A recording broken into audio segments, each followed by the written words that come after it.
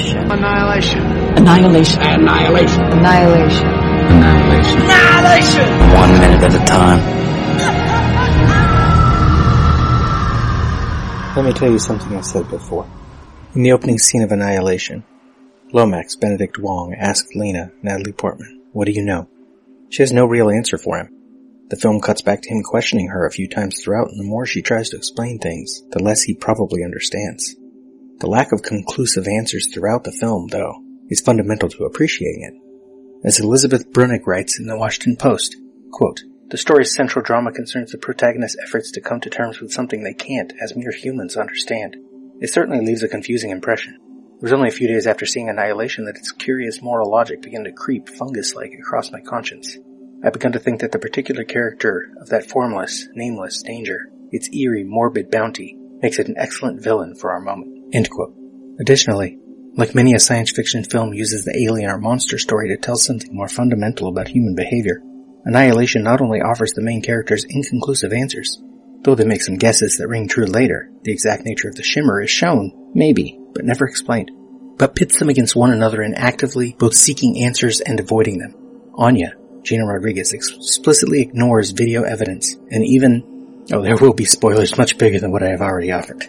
When she knows that something is wrong inside her own body, she lashes out at her remaining companions venturing into the shimmer, which gives us one of the best horror scenes in a film in a while, with a creepy, half-wounded, faceless bear screaming in the voice of their fallen companion, "Help me!" an echo perhaps of the end of the Blair Witch Project.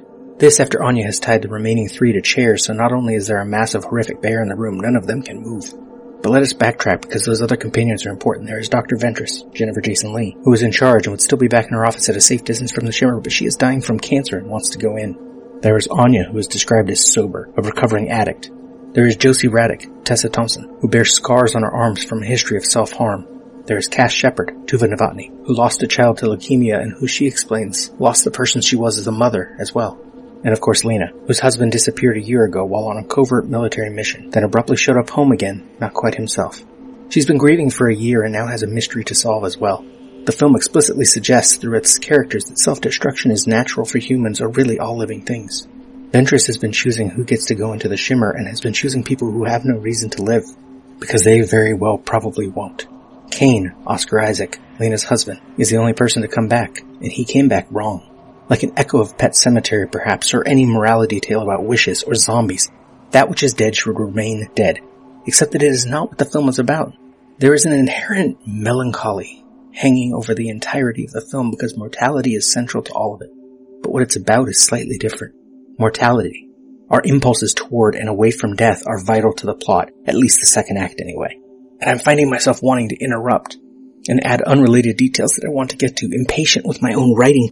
I've talked about self-destruction. The film also deals openly in issues of identity, how our actions define us, how names and titles define us. Lena goes into the shimmer without telling 3 of her companions who she is. Ventress, of course, knows that she is the wife of the one guy who made it out, the same guy that they see cut a man's stomach open on video.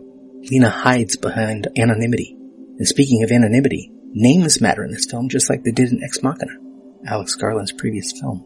I won't make any claim to being entirely correct about all the references being deliberate here. Also, it should be noted that in Vandermeer's novel, the characters do not have names. The 4 women, as opposed to the film's 5, are a biologist, an anthropologist, a psychologist, and a surveyor. Respectively, those 4 women in the film would be Lena, the biologist, Josie, the physicist, Ventress, a psychologist, and Cass, a geomorphologist. Anya, a paramedic, is an addition for the film. Since initially writing this entry, I have learned that the characters' names here match characters in J.G. Ballard's novel The Crystal World, which involves a mysterious phenomenon crystallizing a forest. Now the names. Ventress, aside from being the name of a Sith from Star Wars canon, is also a town in Louisiana, a town that sits along the False River, an oxbow lake formed when seasonal flooding of the Mississippi cut off one channel. Everything within the shimmer is not quite what it seems. DNA of different species is being mixed, recombined into new things. The people who venture inside become something other than themselves.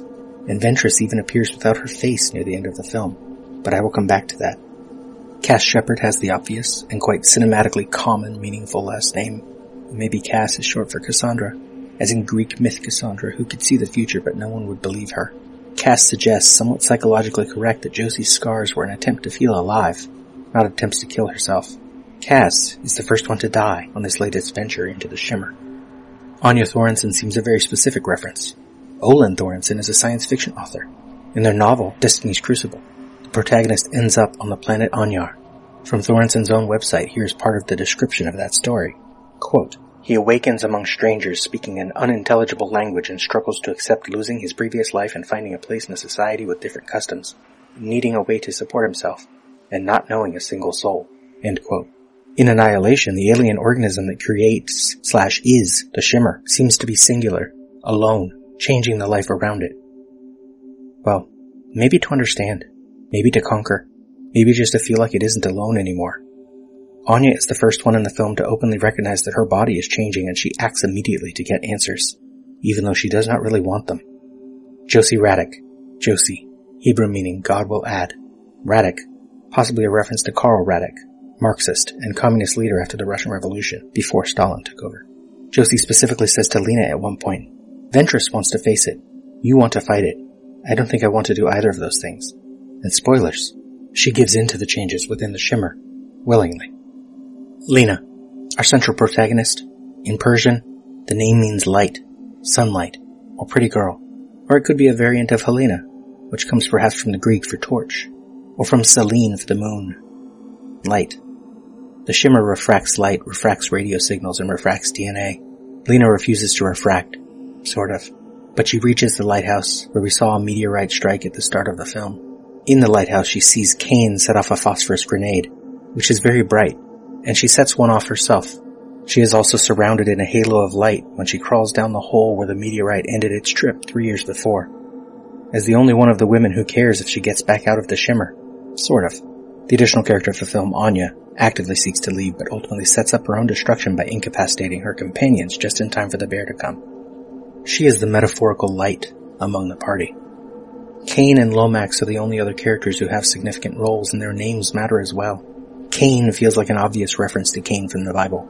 Cain causes the death of at least one of his party, and ultimately, huge spoilers follow, he sacrifices himself while his duplicate looks on. In terms of the biblical reference, the Cain that has made it out of the Shimmer is Cain, and Lena's husband who went into the Shimmer is Abel. But in terms of the film's themes of self and identity, it's debatable if either one of the two is Cain, or if either one is not Cain. It all depends on how you look at it. Also, Cain is John Hurt's name in Alien, and he is the one infected by the alien, the one who brings the alien onto the ship. And Lomax is the name of a ghost town in Nebraska. Also, the abandoned military outpost is called Fort Amaya, though a Spanish name, Amaya is written in Japanese with the letters for Heavenly Valley. And I didn't even get to the echo of Doctor Who Midnight, with the dueling soundtracks, or the Crosby, Stills and Nash lyrics, which will bring us back to Ventress without a face. I will have to return to Annihilation again.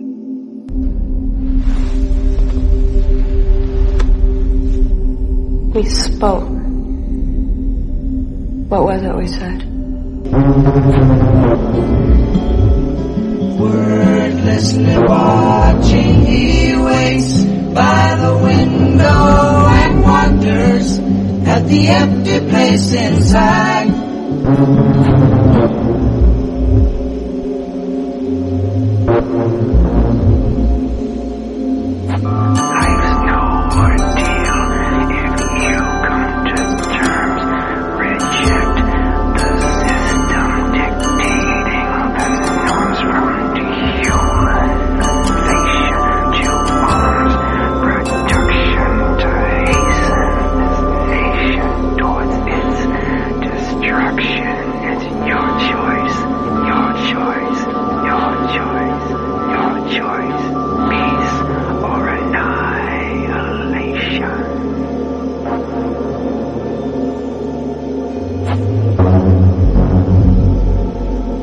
Annihilation is all we are.